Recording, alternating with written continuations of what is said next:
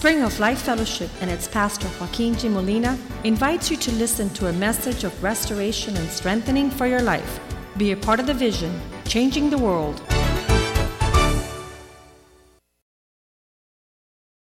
The body of Christ. I thank you tonight for the ministry of the church. I give you thanks, Lord, for the call of God upon our lives, that you called us out from the world and into the spiritual body of Christ, the gathering of believers that receive from you and walk in your instruction as obedient in purpose and in significance.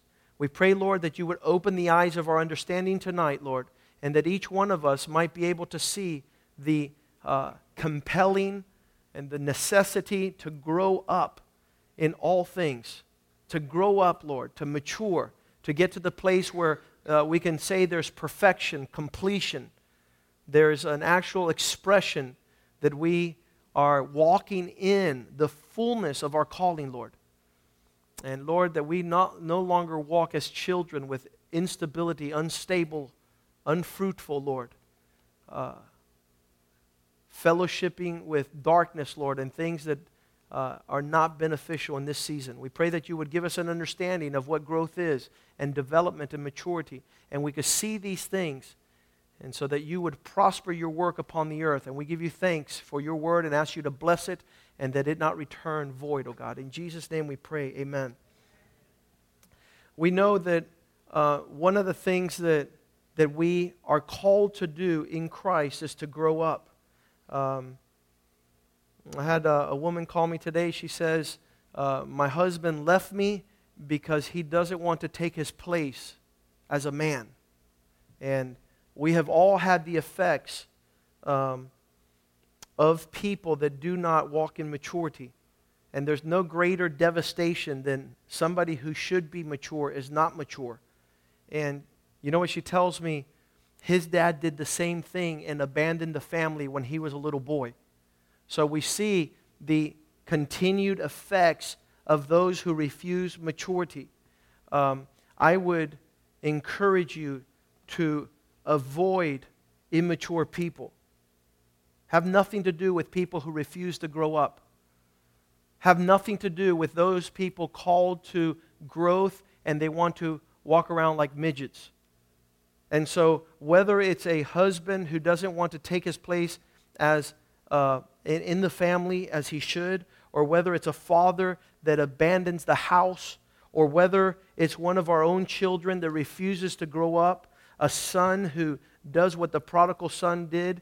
Instead of taking responsibility, he took the possessions. What audacity. I don't know what you would do if one of your sons grabbed everything that was his inheritance and walked off with it. I would say, brother, you're going and you're not going with anything that I'm not gonna increase or finance or promote your foolishness.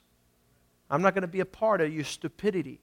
And so the prodigal son comes years later saying, you know something, I was a fool. I need to go back. I need to get the training I need. I need to grow up. He says, Father, forgive me. I want you to now deal with me on a maturity capacity. The same thing with a wife. I have a friend of mine who goes around and says, my wife still thinks she's in middle school. And I have to treat her like my daughter. And that is a travesty. A wife that doesn't want to grow up and take maturity. But the same thing happens in the church setting with believers.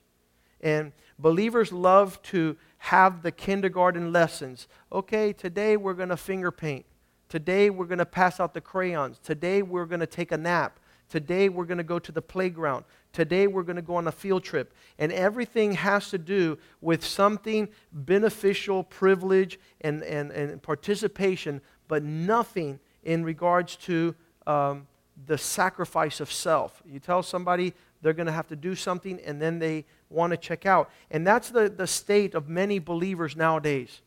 A lot of Christians nowadays want a church where they are receiving, but they don't want to give anything. A very famous pastor in Chicago, the name Bill Hybels, he started Willow Creek Church. And he put his church out for 20,000 people. and you can have your latte, you could have your Starbucks, you could play racquetball, you could go to the skateboard park. You could do everything at the church. The only thing that they didn't know how to do is come to serve. So at the end of 20 years, imagine me writing a letter to the world, and this is what he did. He wrote a letter to the body of Christ. He says, in the last 20 years, I've done everything to cause the church to grow, to prosper, to increase, and I realize that all these people that are here are only here because of the benefits of what they receive. They're here to serve no one but themselves. And that is the hallmark of immaturity. The hallmark of immaturity is me, myself, and I. It's self-glorified. What do I want? What do I feel? Where am I going? Where am I coming? What do I think? And so the Bible says a fool is only pleased in venting out his own emotions. That's highly foolish. The Bible also says that he who shuts his mouth, even though he were a fool, would come to pass as a wise man. If somebody just withholds the expressions of self, they would be considered wise, in other words. So the aspiration of maturity and to grow up should be our desire and our longing.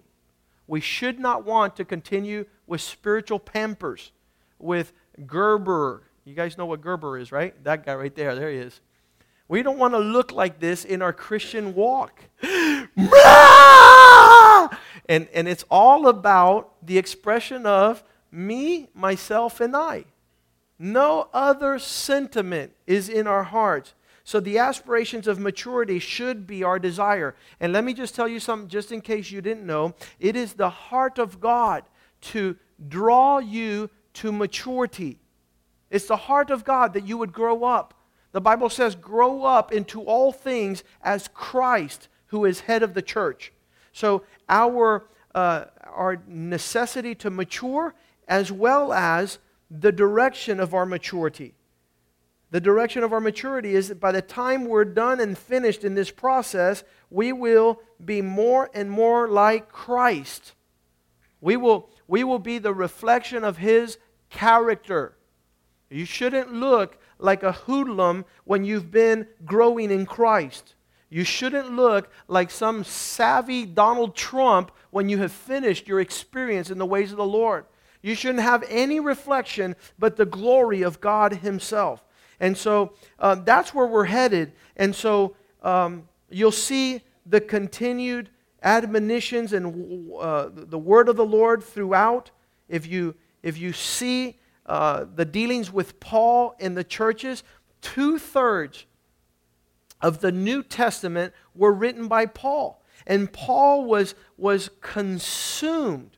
His every thought, his every pleasure was that he might reflect Christ. He says, I've reflected a lot of things in this world. I look like Jennifer Lopez. I look like Pamela Anderson. I look like Donald Trump. I look like Puff Daddy. But considering all loss, that I might reflect the glory of the only begotten of God. He says, I consider all things garbage, so that my life represents, when people look at me, they're not seeing anybody else but Christ Himself. And this is in our physical aspect. I don't know that there was definitely an inner city in the times of Christ. There was definitely a ghetto, a place stricken with poverty.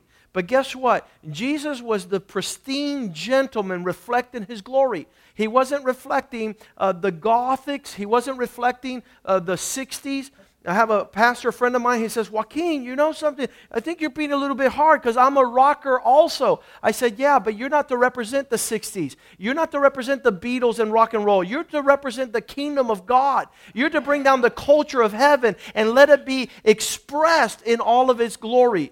And that's our calling, and not only maturity. Again, a child only wants to express himself in the light of what he feels and what he likes. And we'll see this. In Galatians chapter 4, verse 19, Paul says the words, I will not cease to suffer the birth pangs. It's going to hurt me again and again until Christ is formed in you. And he's talking to those people that are just starting out. He said, my difficulties, my hurt, my pain is that you might be molded, that you might be instructed, that you might be corrected, and that at the end of this whole thing, they might see Christ. They might see the glory of God. And so in this regards, Paul was passionate about this. And many times he would walk into a city and he would walk into a gathering of of church-going Christians. And in 1 Corinthians 3:1, he says, I got here with the desire to address you as grown adults, and I couldn't speak to you as mature spiritual people, but I had to talk to you like if you're carnal babes in Christ. All the vocal stuff. There's a season for that. I don't have any issues with somebody coming to be born again, and it says, as newborn babes. There's a season for newborn babes. But this thing about Christians who have been Christians for 10 years, you talk to me a little bit rude. Listen to me. You need a lot more than rude, my friend, because you do not know, nor do you look like what God wants to do in your life. I love Jack Keane when a man who called himself a Christian knocked at the door and says, I'm here and I want to go out with your wife. And Jack Keane says, no, because you don't look like anything that Christ would have sent to my daughter. My daughter is not going to marry somebody that looks like you. And you do not come across as a Christian by the way he had long hair, he had earrings, he had piercings, he had all this stuff going on. And he said, no. And plus, she's not going to marry somebody who owns a motorcycle. This is Jack Keane. You guys know him. He'll be here soon. But the thing is, guess what the guy did? Wisdom. I like the girl. He went, he cut his hair, he got his earrings out, he sold his motorcycle, and came back and knocked on the door and says, how you doing, sir? I'm here to see your daughter. He goes, okay, now. And Rodney married his daughter. And Rodney is an awesome, faithful servant of Christ. He's an awesome man of God. And see, we don't have that disposition nowadays because we're brats. We throw tantrums. We need to be, God knows who is going to be able to father a brat, but I don't think that Christ is into this scenario. As I read Hebrews chapter 12, where it says, if you're going to be a son, you're going to receive discipline and correction, and all of those that are able to withstand being spoken to as a son will be considered not a bastard, will be considered in the family. A bastard is illegitimate, somebody who cannot withstand. And this is Hebrews chapter 12. We'll go there quickly. In verse 5. And have you forgotten that there's someone who speaks to you like a father speaks to a son? My son, do not despise when they're chastening, correcting you, disciplining you. Do not despise it. That means don't hate this and do not be discouraged. Because when somebody begins to address your life, you want to take off. You want to leave. You don't like a dad in your life. I went to the orphanage here in Miami about 5 years ago, and I picked up 3 guys that were graduating. They were turning 18, and the orphanage could not have them anymore. 3 guys. And I went to pick them up because the orphanage called me. They don't have anywhere to go. They have no family. They need someone to be in their lives. So I picked all 3 of them up, and I said, I want to be your dad. And you know what they said? Thank you, but no thank you. I don't want correction. I don't want somebody to tell me what time I have to come, what time I have to go, what do I have to look like. I don't want a father. I want to be you. I want the money. I want you to finance and roll me and bless me, but I do not want you to speak into my life. That's why Timothy says you might be able to gather 10,000 teachers. In 1 Corinthians chapter 4, verse 15. You might have 10,000 Bible scholars that will tell you all about theology. They'll tell you all about the post-tribulation, modern tribulation, the rapture. They'll tell you everything of Scripture. You have 10,000 instructors in Christ, but you're not going to have many fathers. And he says, I'm your father in the Lord. I'm going to talk to you. And this is the same church where he says, I couldn't talk to you as adults. 1 Corinthians, let's go back. 1 Corinthians 3, verse 1. I could not talk to you as spiritual men, but non-spiritual, carnal, because you guys are incredible infants. You're babes in Christ. You need to go deal with mom. You need to have that mother-child experience without anything that has to do with discipline and correction and that awful word. As a baby is born, he's put on his mother's breast, and he's rocked, lullaby, and everything is good. And guess what? That first awful day that they hear the voice of dad saying, no. They freak out. It looks like they're getting shocked with one of those, what are those calls? With a taser. That's not a taser, my friend. That'll save your life one day. That's going to be something that will make you wake up and smell the coffee. And so Paul says, I couldn't speak to you with that intensity, calling you to grow up. You want to be perpetual children. That's called Peter Pan. That's called, I never want to grow up. I want to be a Toys R Us Christian. Because Toys R Us are Toys R Us. No. God wants you to grow up. And your growing up will be manifest in fruitfulness of maturity.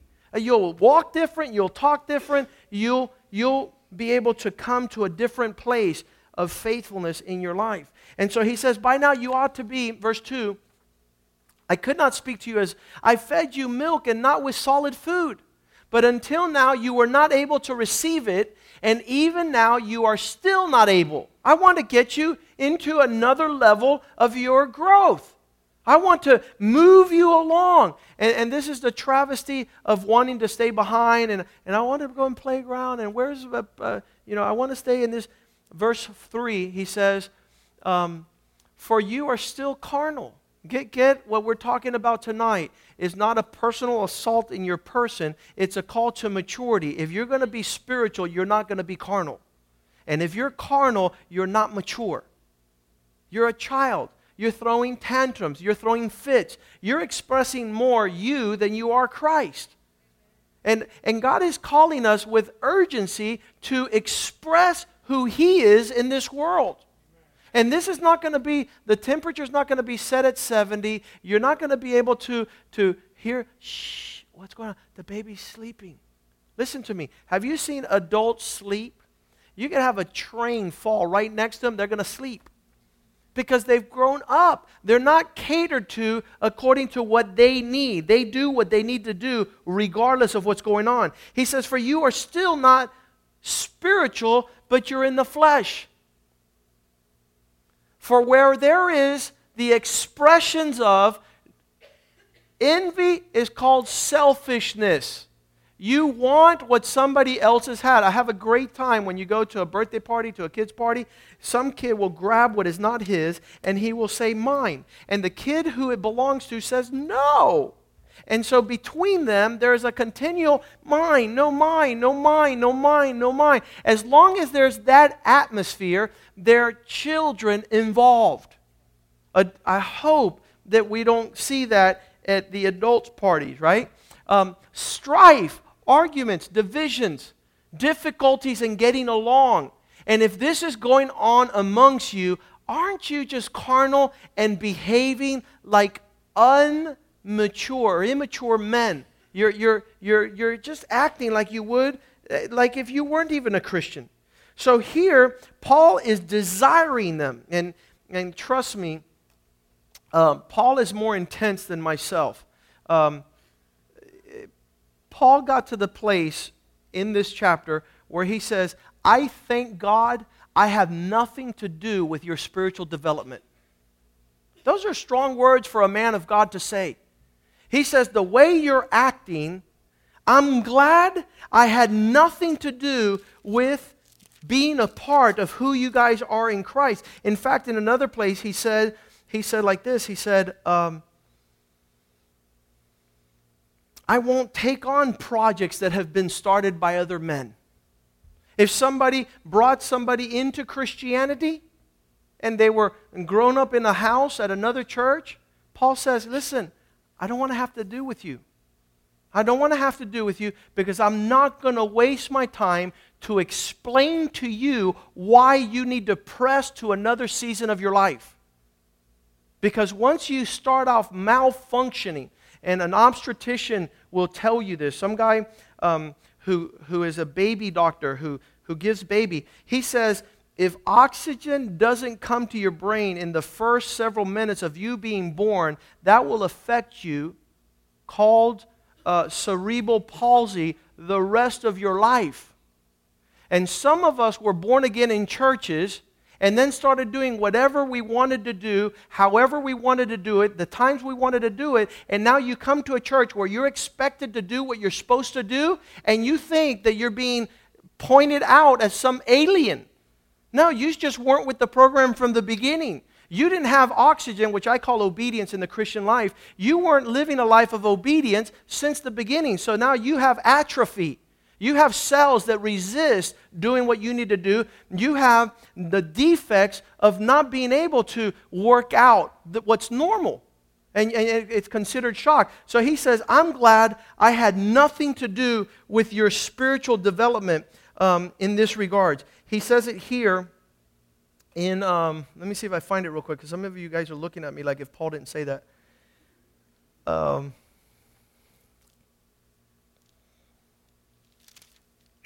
As he is explaining to the Corinthians about their necessity to get forward, we're reading 1 Corinthians chapter 1, verse 14. He has a tantrum going on in this church. Everybody's going buck wild. Everybody's doing what they want. And he says, I thank God that I baptized none of you except Crispus and Gaius. I thank God I wasn't part of anything that has to do with your spirituality except these two guys here, which I was a part of their baptism, of their development, of their laying down their dead old man to pick up a new man. And so Paul had a real desire. I don't know if you have a desire. How many, and this is an expression that we've used in the past, if I'm going to teach you basketball, you show up with high tops, with shorts, and a tank top at the basketball court.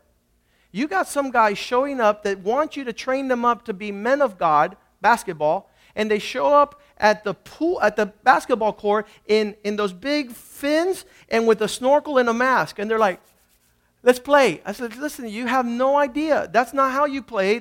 You're never going to play basketball in flippers and in a snorkel. You're messed up in the head.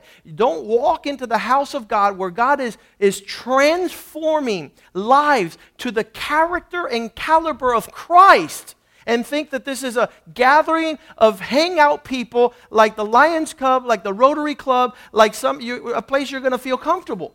In fact, if I'm doing this job right now, you feel real uncomfortable. If I'm doing my job, Ecclesiastes 12:10 says like this. He says, I tried to find a man that would tell me words that would feel good. The preacher sought to find acceptable words, to write words of truth. And he found out in verse 11 that the words of a wise man are like goads. Those are the sticks that drive the ox when they're plowing a field. Goads are the long stick that sometimes you want to kick that stick and you only hurt yourself. When you're bucking God's direction for your life, you're hurting yourself. And like words of the scholar are well-driven nails given by a shepherd. I want God to mess with me, in other words. I want Him to make me feel uncomfortable. I need to move from my comfort zone so I could become the man of God that will change the world. I need to get there. I need somebody to call me stupid when I'm acting stupid.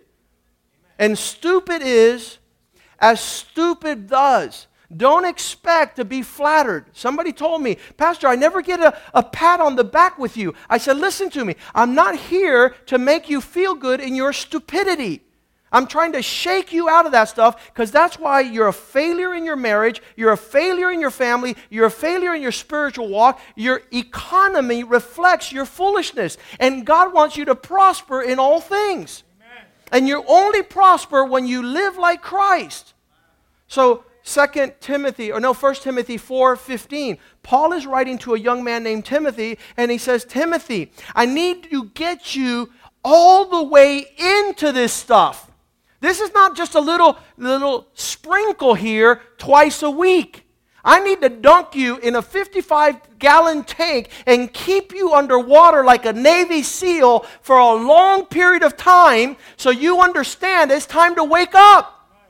I've never seen a Navy SEAL being trained going, I'm telling my mom, I'm going home. Listen to me. They say, what is it, tap out or ring out or God knows what. Go home. Go home. If you're playing games, you don't belong in a place where God is transforming lives. Amen. And so here he says, think real well on these things. And after you've figured out what you're doing, if you're really about what we're doing, give yourself entirely. Could you circle that word, please? Because God doesn't want you playing the hokey pokey. I put my right foot in, I put my right foot out, put my right foot in, shake it all about. Listen to me. God wants you to give yourself entirely over to these things. Body, soul, and spirit. So your thoughts, your words, and your actions line up. Because we look so stupid. We look so foolish calling ourselves Christians and being so acquainted with the world. And then when the world is asking us, can you please show me what you're into? Let me call my pastor. No, let him call you. Let him follow you. Let him hear you. Let him see Christ in everything you do. Somebody says, I'm going to follow you one day to see if you're a real Christian. I said, I hope you do follow me. I hope you tap my line. I hope you're there as a fly on the wall and you're able to see the glory of Christ, the life of God. Pastor, be careful, they're going to follow you. I hope they do. Pastor, be careful, they're going to tap your line. They'll get saved. I'll hear them weeping on the other side. They have to. Because Christ in me, the only reality. Everything else is falling short of that. So Timothy tells Paul, give yourself 100%. I don't have time. I'm really not committed like that. I mean, you just want me to be a real Christian. You want me not to have, a guy told me, you don't want me to be human. Listen, Christ died so you would be superhuman. So you would not live. He says in 2 Corinthians chapter 15. Well, we're going to finish this one here. Meditate. Put your mind onto these things. Give your whole entire body to reflect. You know why Calvin Klein wants to be on your shirt? You know why Tommy Hilfiger wants to be on your shirt? You know why they spend thousands and thousands of millions of dollars on advertising, hoping you'll wear a Heat t-shirt or some Levi jeans? Because you are purportedly the guy that's going to wear the glory of God in this world. And as long as you put on foolishness, you'll be in disguise. You'll be covered up. You're a covert Secret Service Christian. They don't even know you're a Christian where you work. They don't know you're a Christian where you hang out. Your words, this lady today, we were changing the tires on my car, and the lady was cursing her husband out. And she was sitting right next to Oscar, and all of a sudden Oscar said, God bless you. She goes, I'm a Christian too. And I go to your brother's church, Raul Molina. I go, thank God for these undercover Christians, right? They curse, they steal, they do everything. And then, oh, praise the Lord, brother, praise the Lord. A guy was holding up a store in Fort Lauderdale last year. And he says, okay, stick them up. I want your money. And she goes, please don't hurt me. I'm a Christian. He goes, so am I. So am I. So am I. Give yourself entirely to these things so that everyone could see your progress, so everybody could see the fragrance of Christ in all you do.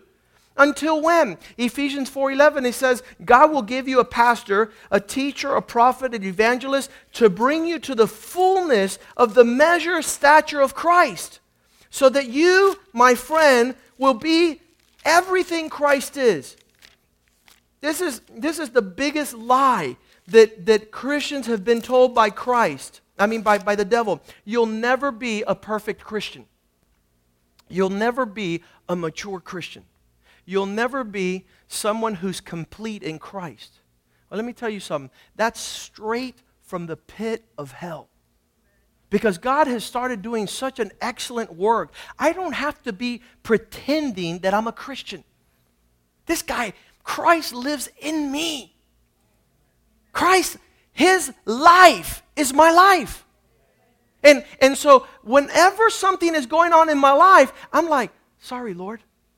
His Spirit abides in me. Listen, how I figured out I was a Christian. You want to know how I figured out I was a Christian? I was at community college a month into having accepted Christ in my life, and everybody was cursing, and every time they cursed, it hurt me. And I was like, man, these guys are real dirty. And I said, wait a second. I used to curse worse than them. Something's going on. I think Christ is inside of me. I think Christ lives there. I think He doesn't like bad words. He doesn't like offense. He doesn't like jealousy and envy and strife. It says, do not grieve the Spirit of God. So I don't understand Christians that grab the Spirit of God and sequester. He says, do not have sex with a prostitute. Or don't you know that you're joining Christ with an unclean person? You're forcing Christ to go and have a relationship with a prostitute. The Bible says don't do that. What fellowship could there be between light and darkness? How is it you call yourself a Christian and you ignore the Spirit of God? Christ in you is you're stepping all over Him. You're forcing Him to go where He doesn't want to go. He says He's given us these men of God, apostles, prophets, evangelists, pastors, and teachers. What for? Verse 12. That they might prepare us. They might equip the saints, you guys, for the work of ministry, to edify, to build the body of Christ. The next verse, 13. Till we all come to the unity of the faith, so that we all come to the unity of the knowledge of the Son of God, which is the expression of a perfect man in the measure, stature, and full capacity of Christ. It's not a half work. We're in this journey. I've been on this journey for 28 years. There are areas in my life that are still being perfected. They're still being treated. God is still, He's dealing with different areas of my life. But listen to me. There are 28 years worth of God building other aspects in my life that are Christ. That are Christ. And when you deal, one gentleman from Venezuela says, I've never dealt with anybody that has concerns like if Christ Himself were here. They say, I've never met anybody who really cares like if it was Christ Himself who was caring. And that's you and I. That's called maturity. That's growth. In verse 14 it says, so we are no longer, who? Children. I want this. I want that. I'm going here. I'm going there. I'm going down. I'm coming up. And you are all over the place, and no one's able to follow anything with regards to Christ. One of the things Christ says, heaven and earth will pass away, my words will abide forever. Let me ask you something. How about your words? When do they expire? When do you call, yeah, I said yeah, but I really meant no? I said no, but I really meant yeah. You know the perfect thing you do is shut up. Don't let your yap. You know a child because he can't stop his mouth. He can't control it. In James chapter 3, verse 2, it says, I think it's verse 1, he says that a perfect man is able to control his tongue. Verse 2. For we all stumble in many things, but if anyone does not stumble in words, he's a mature man, able to pull back a ton of stuff that are going on because he's not quick to open his mouth. He's not quick to just say something that doesn't mean anything. You see, a guy meets a girl and he tells her, I love you. By the end of the night, he doesn't love her. He's just gibbering. And then a week later, she said, I thought you loved me. I don't no more. Yeah, that's horrible. And that's just heightened expressions of immaturity. Paul also was in this journey of maturing in 1 Corinthians 13:11, and he says, when I was a child, I spoke like a child. I was all over the place. I was just saying when I understood as a child and I thought like a child. But when I became mature, I put away everything that was childish. I wasn't speaking like that no more. I wasn't thinking like that no more. I'm not doing that no more.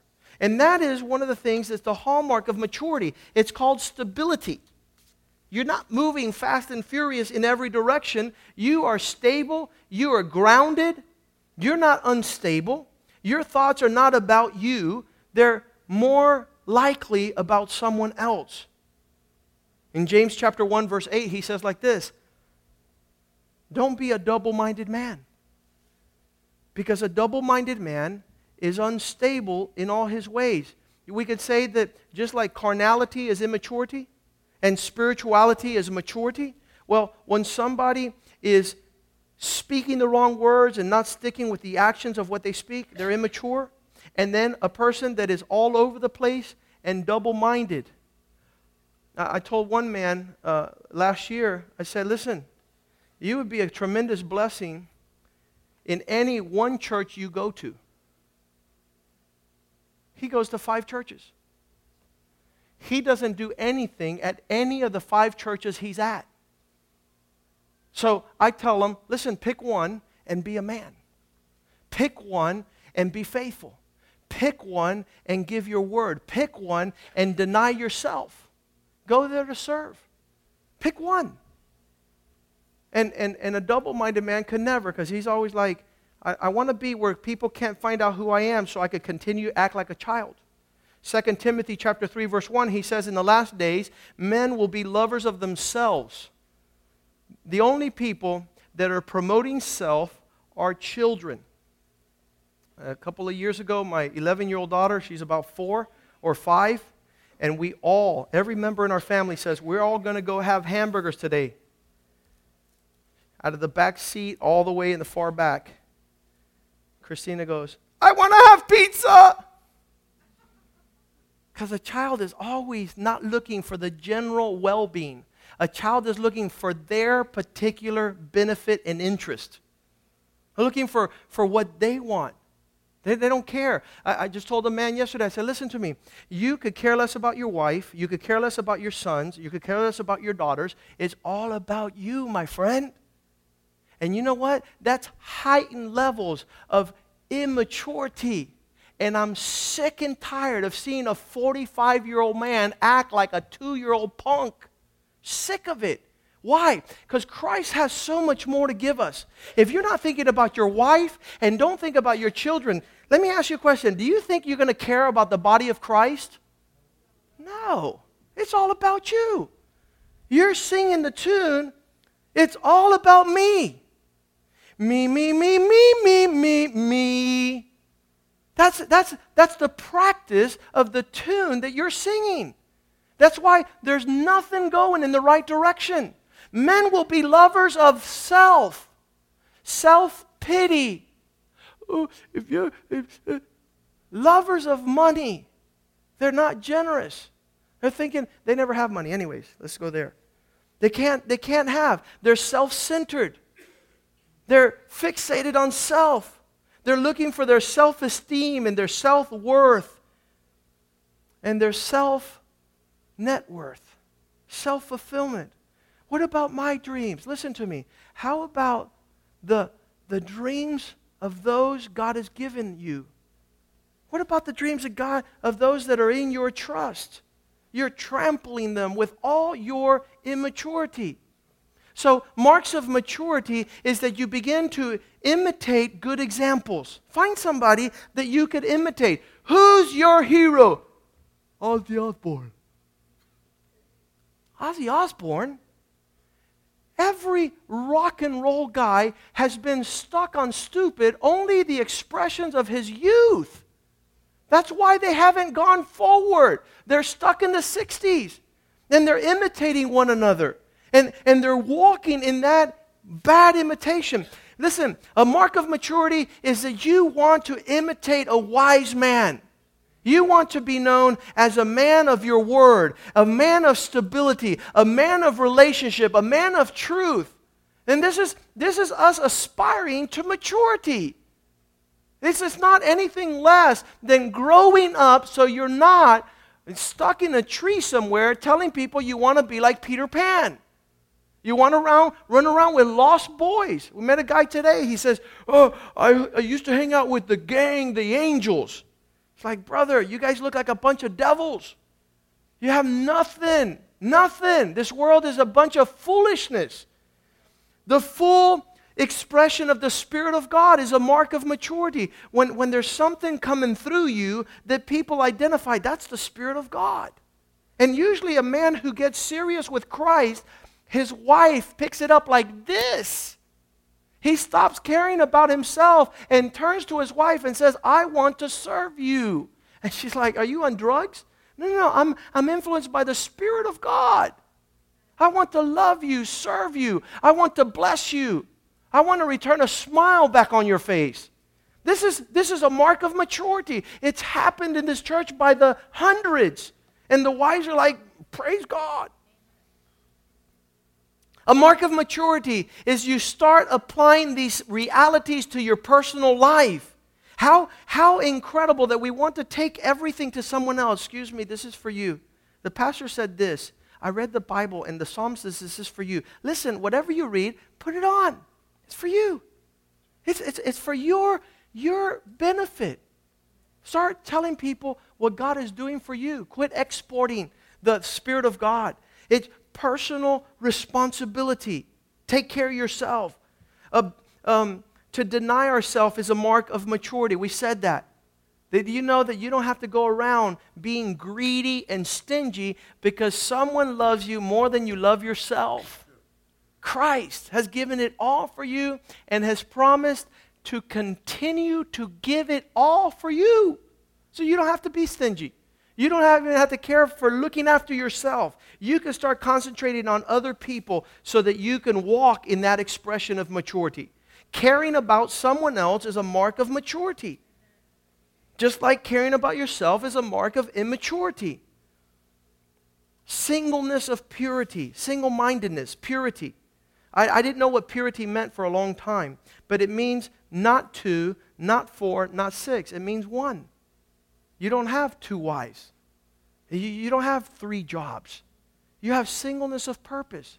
You're giving all you have in one pathway. Well, when you're double-minded, you're all over the place. A guy tells me, well, I'm an electrician, plumber, chemist, I'm a carpenter, and I'm a security guard. Listen, that sounds to me like you're confused. You haven't given yourself over to that which God wants you to give 100%. First, the kingdom of God. Well, I can't. I know you can't. That's why everything is scatterbrained. But when you seek first the kingdom of God, everything will be added to you in large, abundant measure. God will prosper you. If you're faithful with the little, God will put you in the much. And this is the road to prosperity, singleness of mind, moral excellence. What's moral excellence? You don't mess around with sin. Yeah, but everybody else does it. Who does that sound like? It sounds like a guy who's going off to middle school and he wants to wear tennis shoes. Everybody else does. He doesn't care about everybody else. Spirituality says, I don't care about who's doing what. I'm giving my best to my God. I'm giving the best. This is a mark of maturity. People used to say, well, Joaquin, I don't know why you're giving so much to God. Listen to me. I'll tell you why I give so much to God. Because everything I am, everything I have, everything I do, Christ gave to me. And they said, but do you tithe out of the net or out of the gross? I said, listen to me, you fool. God has grossly blessed me. He doesn't say, I'm going to net Joaquin out. No, he has grotesquely blessed me, and I will bless the Lord my God with way more than I could ever think. 2 pennies more. 14 cents and 30. And give me could anybody have a calculator? Because I want to take it down to that. Really? You kidding me? The extravagant love. And you know what I realized? The more I give God, the more He returns. And He's blessed me beyond measure. There's never going to do anything in this life without Christ. So moral excellence is giving God your best. I could go to church like ever I want. Yes, you can. But you should go like you're going to go and bless the King of glory. You're going to go and you're going to deck out to see the King of kings. I used to go to court without a tie. So I was in a hurry. I wanted to just go by there. And the judge says, Mr. Molina, are you on vacation? He says, no, Judge, I'm just in a rush. He says, listen, not in my courtroom. You're not coming in without a tie. So I had to go looking for a tie all over. It's embarrassing. When you're going before the, what's it called, an authority, and you're going before a dignitary, you don't sit there and come like you want. You come like he is worthy. And you're giving them the best. And I remember as a child, they used to have the Sunday best, right? You had your shoes, you had your clothes to go and stand before your God. Moral excellence. A mark of maturity is having a servant's heart. People that go to church and say, I don't receive in that church. Listen to me. Church is not for you to receive. Church is for you to lay down your life because you love Christ. Amen. And you're working for Christ and you're serving Christ's people. And you are putting your time, your talents, your treasure, not for some association or ecclesiastical order. You are a servant. That's a mark of maturity. Surrender. You're dead to claims. You don't have any claims. I wish I could take a list of everything everybody has told me. Well, I wish we were in a better neighborhood. I wish we had different people show up. Listen to me. I don't wish anything because I can't even believe I'm here. I can't even believe I'm participating with the presence of God and His people. And so a total surrender. There's no claims when you're in maturity. Self-control, we said that. Controlling the self-life. Endurance, you go through trials and you get up. You go through trials and you get up. You go through trials and you get up. James 1:4 says, let patience have her perfect work, that you might be mature entirely, without any area of your life being roasted by the Spirit of God. You're on fire with God and He's just roasting every side, so every side of you looks like Christ. And this work, suffering, will have its perfect work so that you will be mature. And there will be no area in your life that you can't tell somebody, this is how Christ would do it. This is how Christ taught me to do it. Because I remember I was going to knock his head off. And guess what? He taught me how to forgive. He taught me how to love. He taught me to go the second mile, the third mile. This is the marks of maturity because of what I suffered. Because of the hardships I've gone through. So now I'm not lacking. I know what it is to go through problems and stand up. Listen to me. A mark of maturity is your ability to encourage people. You're encouraged, so that goes off to other people. A mark of spiritual immaturity is you get offended, you're not encouraged, and you discourage other people. Hey, David, don't come next week, man. This is awful. It's taking too long. That's discouragement. Encouragement is, man, Pastor, could you go for another hour? And then you elbow Carmen and you say, Carmen, we're going to stay. And so that's a mark of maturity. When you're infecting people with the kingdom of God, not infecting them with viruses and, yeah, did you see that? Or, listen to me. A mark of maturity is your capacity to be encouraged and encourage. There's like 50 verses in the Bible, I'm not going to touch upon them, you look for them, that talk about how you're to be encouraging people constantly. Faithfulness, a mark of maturity, that you show up. A guy told me about 10 months ago, he says, excuse me, Pastor, I've been a Christian for 20 years, and we decided to join your church, and I understand all these things, and you know what? I'm not going to say a word about anything, and I'm just going to give you 5 years of my time. I was like, hallelujah. Hey, guess what? Not even 5 months. Not even 5 months. Because there's no faithfulness. Proverbs 20 verse 6 says, every man will proclaim how powerful they are, how strong they are. But who can find a faithful man? Who could find just one faithful man? And you know what I usually ask them? Where have you been faithful at all? And I had one guy say, well, I've given my whole life. Listen to me. You've only given like 3 years. What do you mean your whole life? You've only given 3 years. Your whole life is minimum 50. Minimum. If we're going to live to be 100. But faithfulness, that's a mark of maturity. I want to hang out with faithful men like Leo Gossage. His pastor says that he would never leave the side of his pastor. And he died, and his pastor says, I never thought he was going to keep his word. And for 35 years, that guy was at my side. He served until he passed away. A mark of maturity is your ability to play on a team. If you're not able to join with other people that are on a team to achieve what God wants, you're not mature. You're selfish. You want the ball. Accountability, being held responsible for doing the wrong thing. I'm doing everything right. Let me ask you a question. Who the heck did you ask to say that you're doing everything right? Ask your wife first. I challenge you tonight. You who say that you're doing well, you get home tonight and you say, hey, honey, am I doing things right? And she's going to say, we'll talk later. We'll discuss it later. I don't want to get in an argument. Accountability is asking somebody else, how am I doing? And being able to ask somebody how you're doing, a pastor, your wife, your husband, you have to say, how am I doing? And being able to hear those words. And then finally, a mark of maturity is dealing with failure in wise manners. A friend of mine says he got in an argument with his wife. He came home and got divorced. Listen to me. Just because there's problem doesn't mean you got to quit. A mark of maturity is saying, I'm going forward. We're going to see this through. There's going to be an awesome resolution to this. We're going to see God's faithfulness. We're going to see God's goodness in our lives. So maturity is thinking, talking, walking, and living like Christ. In other words, showing progression in the work of the Spirit in your life. The Holy Spirit is working in you to bring forth Christ. And the fact that you stumble and you have issues doesn't mean that you stop walking. There's plenty of grace and forgiveness. There's plenty of reconciliation and starting over. I love starting over because it's one of the names of Christ, Alpha and Omega. To start all over, it says, Jesus, I'm going to back with you to start from the beginning. And I challenge you, those of you who have come here tonight, maybe you've heard an incredible admonition of the Lord. Listen to me. Do not be bothered about what I think or what I've said. Be bothered about what Christ says and what He thinks. You don't want to hear the words, depart from me, you worker of iniquity. You don't want to hear those words. You want to hear the words, well done, thou good and faithful servant. You want to hear the words that you have allowed Christ to do a work in you.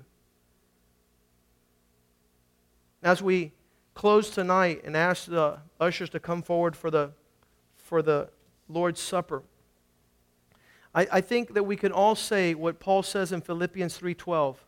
I'm not there yet, nor have I been completely mature. I'm not perfect, Philippians 3:12. I haven't got there yet, but I want to press forward. I want to lay hold of why Christ saved me. I want to get to that level. In verse 13, he says, I don't consider that I have captured it. I haven't grabbed a hold of it yet, but one thing I do, forgetting all that's behind. I'm not going to sit there and get stuck in the past. I'm going to reach forward to those things which are ahead. Verse 14, I'm going to press on towards the goal to win that high calling, the prize that God has in Christ. Verse 15, so let us who are spiritually mature and full grown have this mind. And if we think anything different tonight, within a certain season, God will reveal this. Verse 16, he says, only hold to that which is true. Grab on to those areas where you're already mature. And he says, let us walk by the same rule and let us be of the same mind. To the degree that we've already attained certain levels of maturity, don't throw the towel. Don't throw the tantrum. Don't be unstable and foolish in all your ways. Let the people see your thoughts, your words, and your actions as full-grown men who are already know what God expects, who are already inclined towards the direction God wants for you. And as Paul was greeting the Corinthians at the end of this book, 2 Corinthians 13:11, he touches upon several things that is almost like the direction of maturity. He says like this, 2 Corinthians 13:11.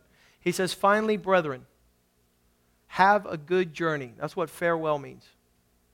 Make sure that you're traveling well in your Christian walk. Be mature. That's what complete means. Be perfect.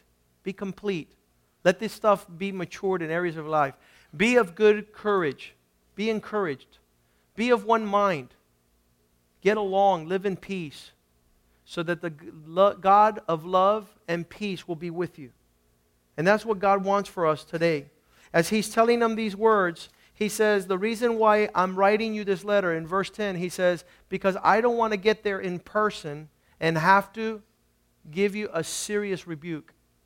I write these things before I get there, lest when I come, I should use sharpness. I should use words that are too harsh, according to the authority which the Lord has given me. God has allowed me to move in this direction tonight. He says, not for your destruction. I don't want to encourage anybody here tonight. I don't want anybody to be lost. I don't want anybody to stop running the race, because this authority to rebuke, this authority to call your attention is to build you up to be the man of God and the woman of God that's going to change the world.